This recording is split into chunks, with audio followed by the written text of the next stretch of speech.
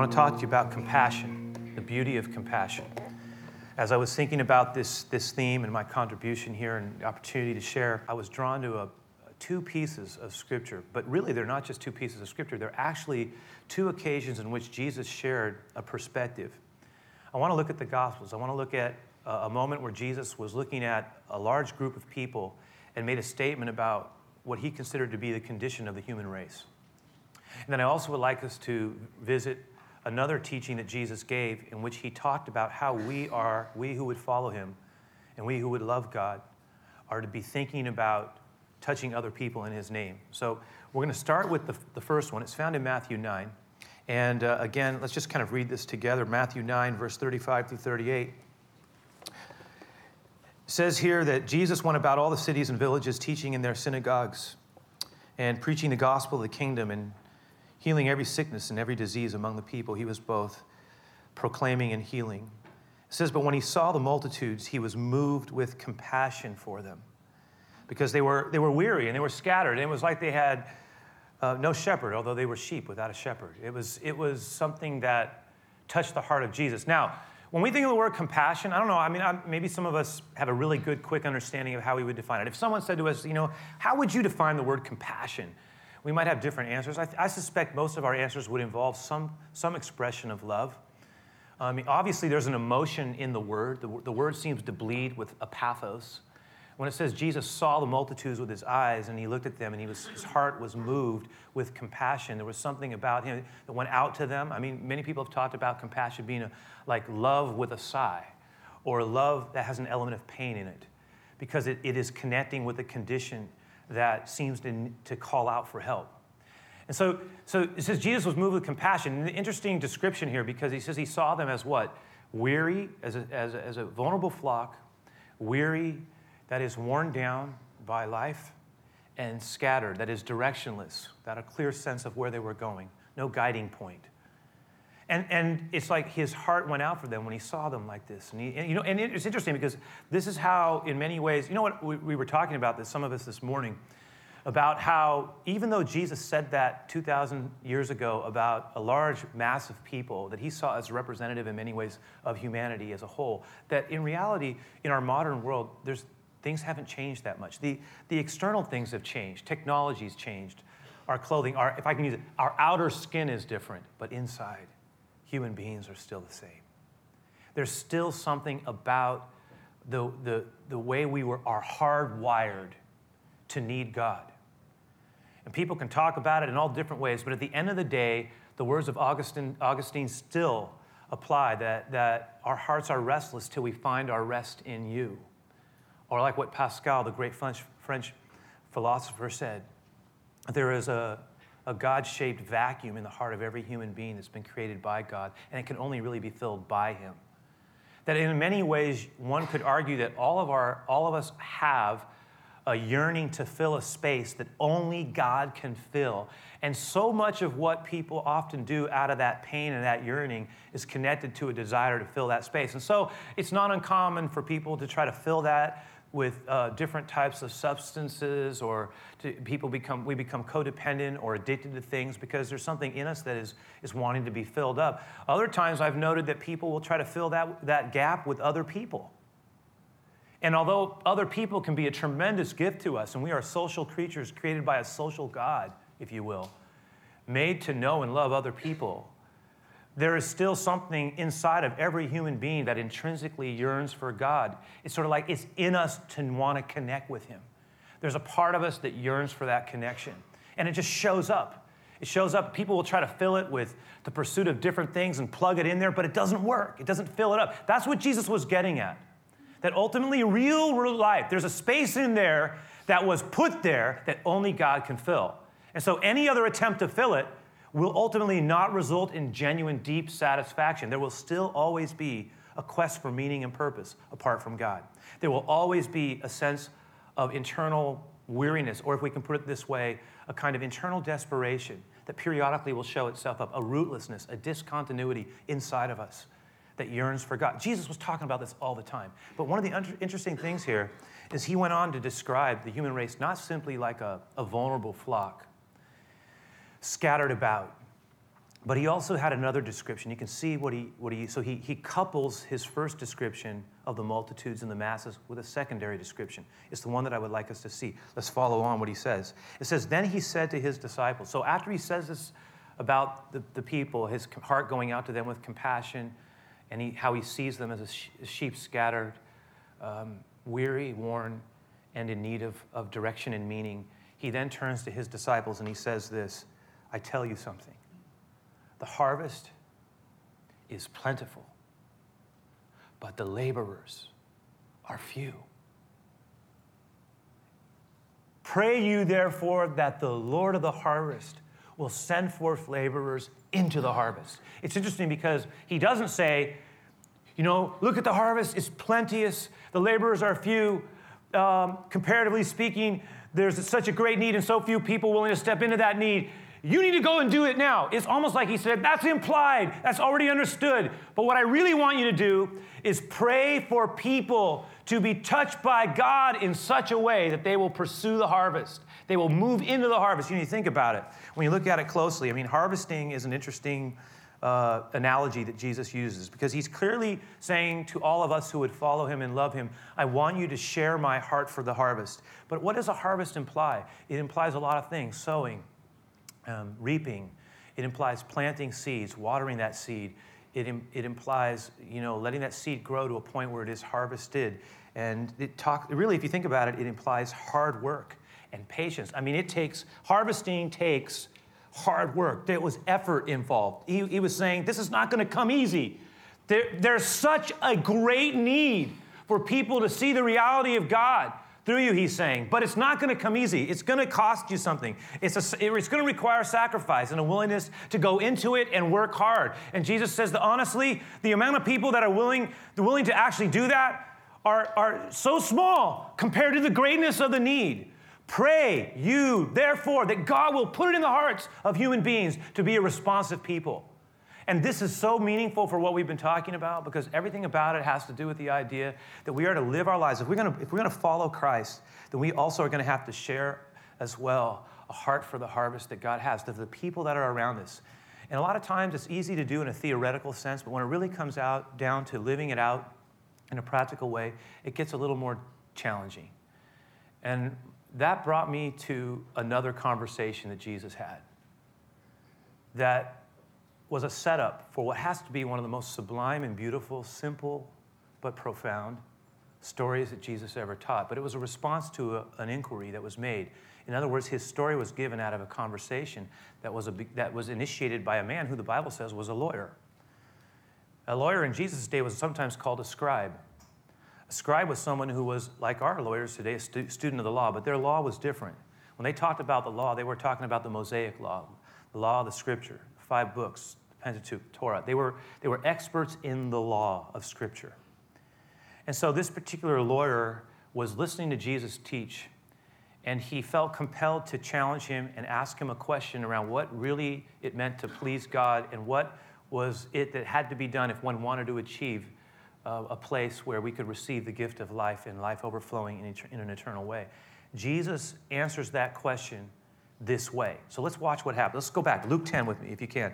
Verse 25, it says, behold, a certain lawyer stood up, tested Jesus. He was challenging him, trying to see if he could catch him at some. I just want to see his answer. He says, teacher, what shall I do to inherit eternal life? And he said to him, Jesus said back to him, as it was often the case when Jesus was challenged by someone, with a question, Jesus would often refer back to them with a question. And he said, well, you tell me. What is written in the law? What is your reading of it? How would you answer your own question? Well, it says, so he answered and said, well, I would answer it this way. I would say this, that you shall love the Lord your God with all of your heart, with all of your soul, with all of your mind, with all of your strength, and that you should love your neighbor as you love yourself. What he was answering was essentially the combination of the Shema of Deuteronomy, love the Lord your God with all your heart, soul, mind, and strength, with a command in Leviticus to love your neighbor as yourself. He was basically saying the essence of the law is this, that you love God and you love people. You love God and you love people. He says, if you do this, you have essentially summarized the entire purpose of the law. It was what he was getting at, right? Love God, love people. And you know what Jesus said? You have answered well. And even in this, the question itself, it was like something, the way in which it was framed, it must have bothered him, because it's almost like the lawyer is bothered by Jesus is sort of saying, you've already got it, do it. He felt the need to qualify, and a lot of the issue was connected to this idea of loving others as yourself. In other words, love your neighbor. And so a lot of the debate at that time was, well, who really is my neighbor? And so Jesus' answer was somewhat broad. And that was bothersome to someone in his situation, because he wanted a very specific answer so that he could clearly delineate his obligation. Again, rule-based. Jesus doesn't do it. He intentionally, almost like he's using judo, if you will, takes it back and throws it back at him and says, do it.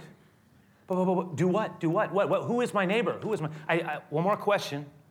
I need you to answer. Can you tell me, who is my neighbor? Who is neighbor in your definition?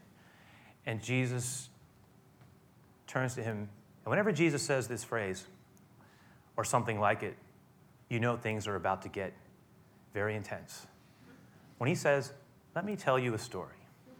When Jesus says, let me tell you a story, that's like a little clue. It's like, watch out. Because where we're going is going to take this teaching right into the very depths of your being. And it is about to pull the veneer off you and show you in front of everyone. You're going to see yourself in a way you've never seen yourself before.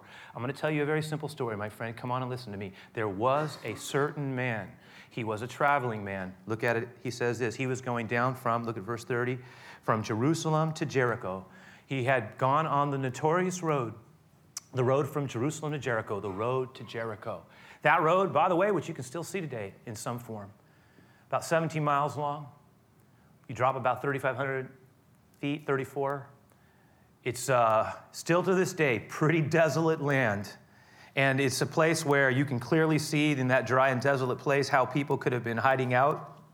And certainly this was the case in Jesus' story. It was a place where robbers lurked and where bandits were, infested. It was infested with bandits. And so Jesus is talking about this road, and he's saying, there was a man who was walking down the road. And everybody knew, when you went on that road and you went alone, you needed to be very careful, because you could get, in what we would use in our vernacular, you could get jumped at any time. And it was like, they immediately understood what he was talking about. You know that road, the road Jericho, where people get robbed all the time, beat up? And it says there was a man who was making his way down there. And he had bad timing. And he got caught alone. Look what it says happened. It says a certain man went down and he fell among thieves. And you know what they did to him? Jesus said, they beat him up so bad that he was barely breathing. He was half dead. Not only that, they took everything he had. And Jesus said, not only that, they stripped him down. We can't tell if Jesus meant, did he have anything left, or was he totally naked, thrown on the side of the road with nothing, barely breathing, beat up on every side. Jesus says, that man was thrown to the side. He says, and then Jesus goes on to say, but you know what? By chance, a certain priest came down that road. It would have been a contemporary of this lawyer. A man who, by the way, would have fit in the framework of who he defined neighbor as. Priest came down that road, and when he saw that man on the side, he got scared, and he passed by on the other side. And then likewise, there was a Levite, a worker in the temple. When he arrived at the place, he came and he looked and passed by also on the other side. I don't want to get involved. Maybe he had other... Many have talked about the priest and the Levite, and I don't want to focus on that. I want to focus on what follows. Because Jesus said this, but there was a certain Samaritan. Now, when he said that word, he would have immediately got the attention of the scribe. Because you see, for the scribe, Samaritan didn't fit in the bracket of neighbor. There was tremendous tension between Samaritan and the Jews. Jesus was very aware of it. He was a man of his times. He understood it. There was ethnic tension, there was religious tension, there was social tension. There were deep-seated prejudices that went in both directions. And you read the story of the woman at the well, where Jesus meets that woman, and one of her questions that caught her off guard is that when Jesus starts talking to her, she doesn't say, you're talking to me, why are you talking to me? Just because I'm a woman, that's the only reason why she would be caught off guard. She says, I'm a Samaritan. And we don't, have you noticed our people don't talk to each other? Because there was tension there. So when Jesus says there was a Samaritan, it says this, and so look what happens. He says, likewise, he says, this Samaritan, as he journeyed, he came where he was. And when he saw him, here's that phrase again. The same thing that was said of Jesus in Matthew 9. He had compassion. He had compassion, and so he went to him and he bandaged his wounds and he poured oil and wine on him, cleaned him up. And then he set him up on his own animal, his donkey, and he brought him to an inn and he took care of him. And on the next day when he departed, he took out 2 denarii. You know, 1 denarii was about a day's wage for a common worker, 2 a little bit more. Innkeeper would have been very happy to have such an amount of money given to him. And this man went on to say, though, the Samaritan said this, he gave it to the innkeeper and he said, listen, I need you to take care of him. And I need you to do something else. I'm going to be coming back later, and you know I'm a man, I'm good on my accounts. But whatever you need, if it's more than what I've given you, you go ahead and spend it. You take care of him. I'll repay you when I come back around. I'm good for it. So which of these, Jesus pauses. May I ask you now, which of these 3 was the neighbor to the man who fell among the thieves? He doesn't want to say the Samaritan, so he does the next best thing, right? Why? Obviously, the man who showed him mercy. Jesus said, good. You go and you do the same thing. You go and do likewise. Go and do like that. It was almost like Jesus was reframing the question. The lawyer says, who is my neighbor?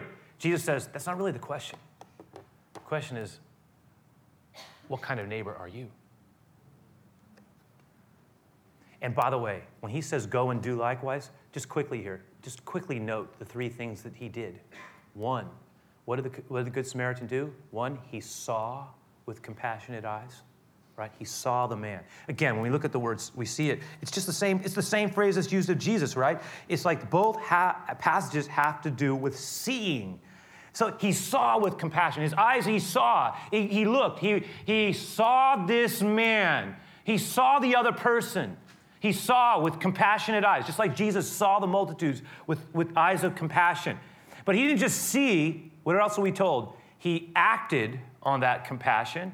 So there is the sense that this man didn't simply move in a point of sympathy, but he moved into a point of active response. And that takes it to a whole another level. There was real engagement on the part of the Samaritan. There was tangible movement and attentiveness and care. And it was a good work. Remember we talked about Matthew, how we talk about shining our light? Let your light so shine before people, before men, that they may see our good works and glorify our Father who is in heaven. We talked about the need for human goodness in the name of Christ. There was no question that the Samaritan is modeling a good deed, but he does even more than that. In Jesus' story, he not only sees with compassion, acts with compassion, but what does he do? He goes the extra mile and puts this man up, pulls away from whatever agenda he had, takes him to the inn. Not only does he take him to the inn, but he then says, I'm going to pay for his bills. And not only am I going to pay for his bills, but if there's anything more that I haven't given you already that it needs to be paid out, I'll pay for that too. That's a lot of that was like an extra mile. Now, as I want to do, because I believe ultimately this is where the Christian life must be lived out, far from the place of intellectual exchange and theological appreciation into the realm of real life and everyday living for Jesus. I want to talk about it. How do we take this into our real world? Because this is where so many of Jesus' teachings brought us. When it was all said and done, it was more than just believing the right things. It was rolling them out into the challenging places of our lives. And so I want to talk about this. How can we apply this? Let me suggest, firstly, that there are going to be times, number 1, when you and I are going to have to wrestle with the question of who is my neighbor? And secondly, what is my responsibility to them? And you say, well, that's kind of an easy question. No, it is not. No, it isn't. Now, sometimes the neighbor is clearly like someone who's a stranger, someone who's maybe an outcast or disenfranchised. And that we understand that. And that is very much a possibility that is our neighbor. But there are other times I want to suggest where our neighbor is not a stranger, where our neighbor may be a real neighbor, A neighbor may be a friend of ours. A neighbor may also be someone who we work with, who it is very challenging to deal with. Who is my neighbor? There may be times when we are put into situations where we're going to have to really ask. Sometimes it may be someone we're in church with or someone who's in our family that we're struggling. There are going to be situations where we are going to have to sit with the question of, who is my neighbor and what is my responsibility in this situation? Because a lot of times it will be easier for us to serve something and maybe not engage it at a relational level. I guess what I'm asking is, how, when we've got tension at a relational level, at a level where it's not about helping someone who we don't know, which is a good and right thing to do.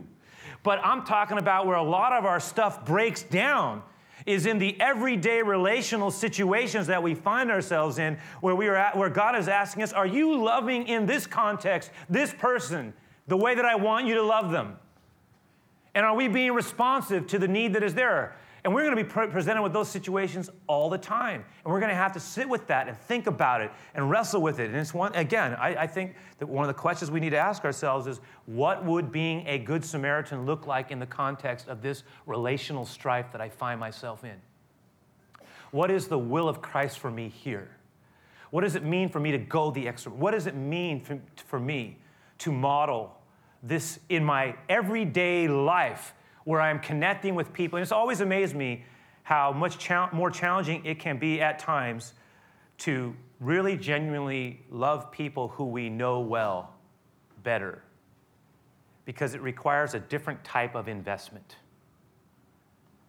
And that leads me to the second piece, which is this, is that there are going to be times where we are going to be given what I call compassion opportunities. There's those situations where you and I are going to be confronted, and we get to decide, do we really want to act? Are we going to respond to God? Because we might feel like the Lord is saying, you know what, you need to go the extra mile here.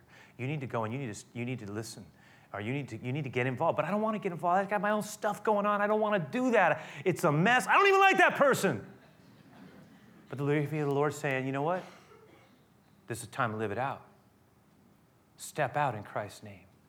I don't want to do it, Lord. I got other stuff going on. Lord, I don't want to have to work through this. I'd rather ignore it. Lord, what is my response? I'm going to tell you, there are compassion opportunities. There are times where situations will arise in our life. This is what I'm trying to say. That where we're going to have to decide, am I willing to not simply feel bad about it, but I'm willing to invest myself at some level, get my hands dirty?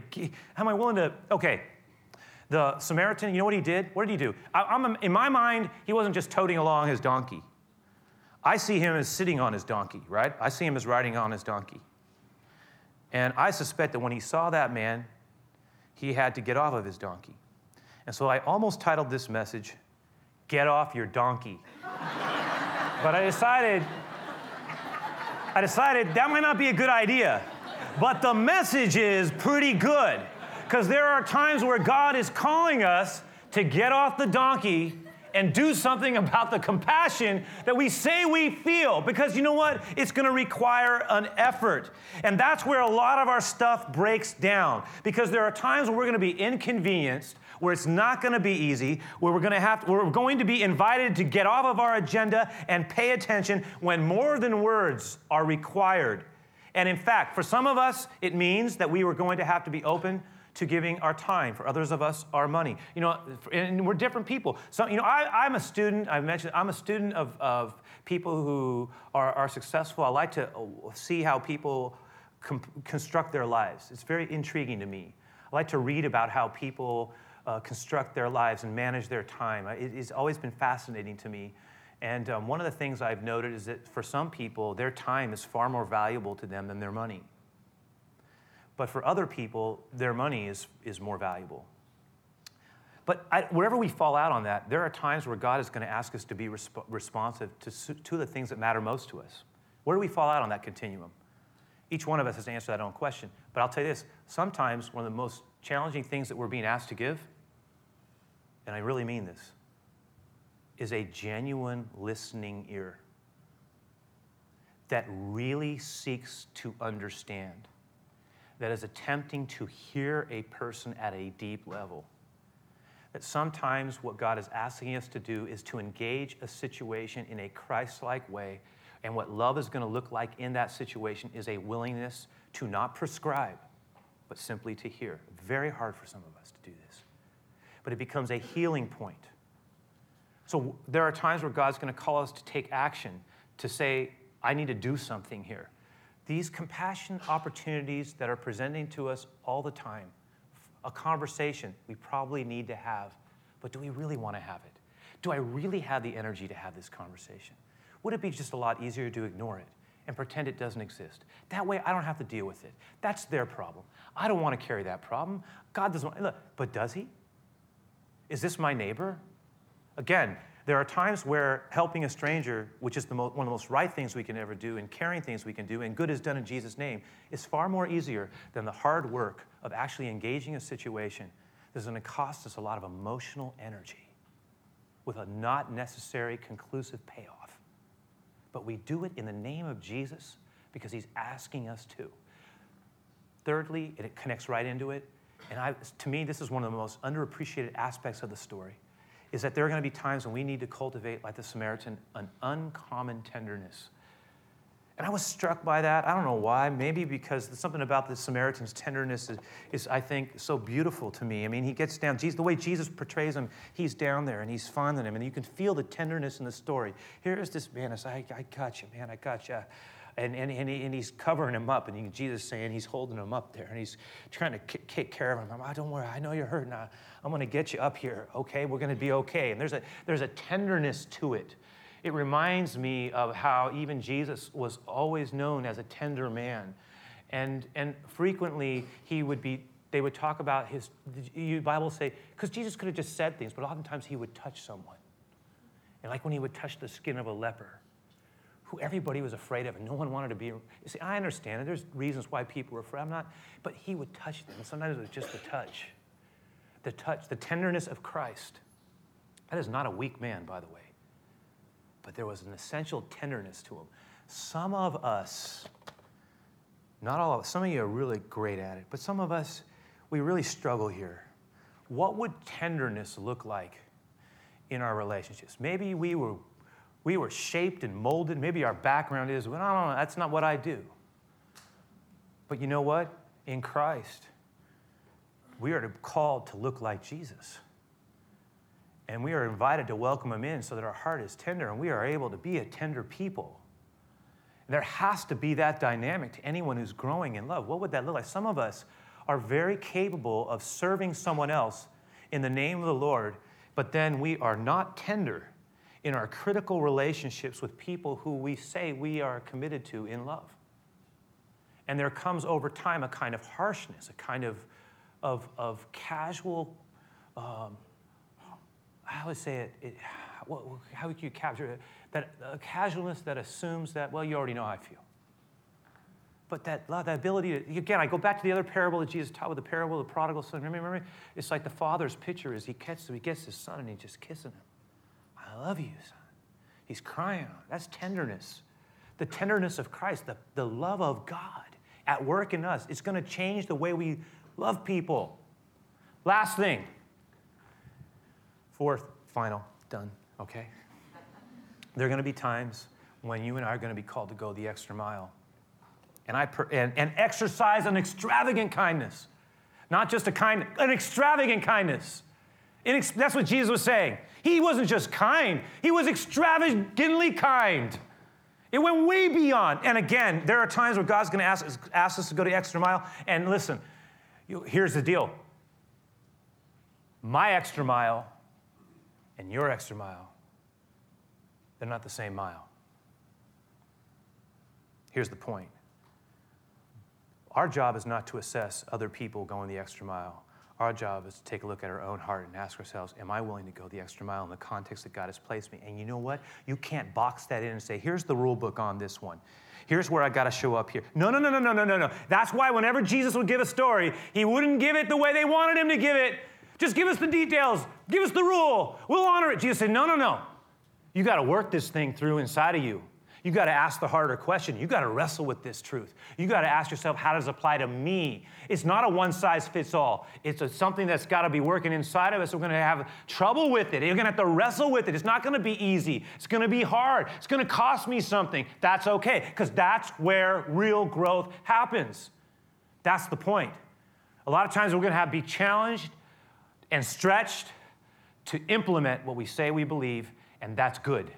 That's one of the reasons I'm so excited about what we're doing as a church, because we get to push into the harvest we say we believe in. I love that when God gives us opportunities to step forward and respond. Even though it's not fun all the time, it creates new things in us. Life flows. It's like that seed you hear me talk about all the time, the seed busting out of the ground. It's like if you could see it in slow motion, it's busting out of the ground.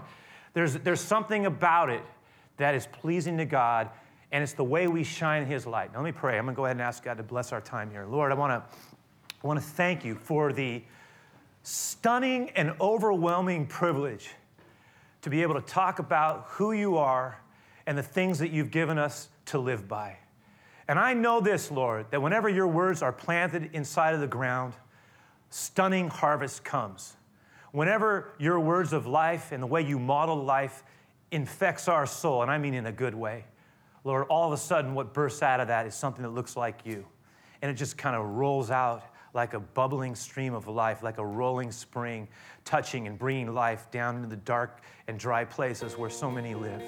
And Lord, we want to be that kind of a people. We know we'll never get it all down. We're not going to get it all together. We're growing to always new things. But I pray that we would be thinking about what it means to refuse to simply take the easy way, but instead to choose to be a responsive people who are willing to boldly act upon the compassion when it strikes us. And I ask that we would live with your eyes, respond with your heart, and grow into your likeness. This is what I pray. I pray that you bless our closing song, bless the commitment of our giving. May it honor you as well. In Jesus' name we pray. Amen.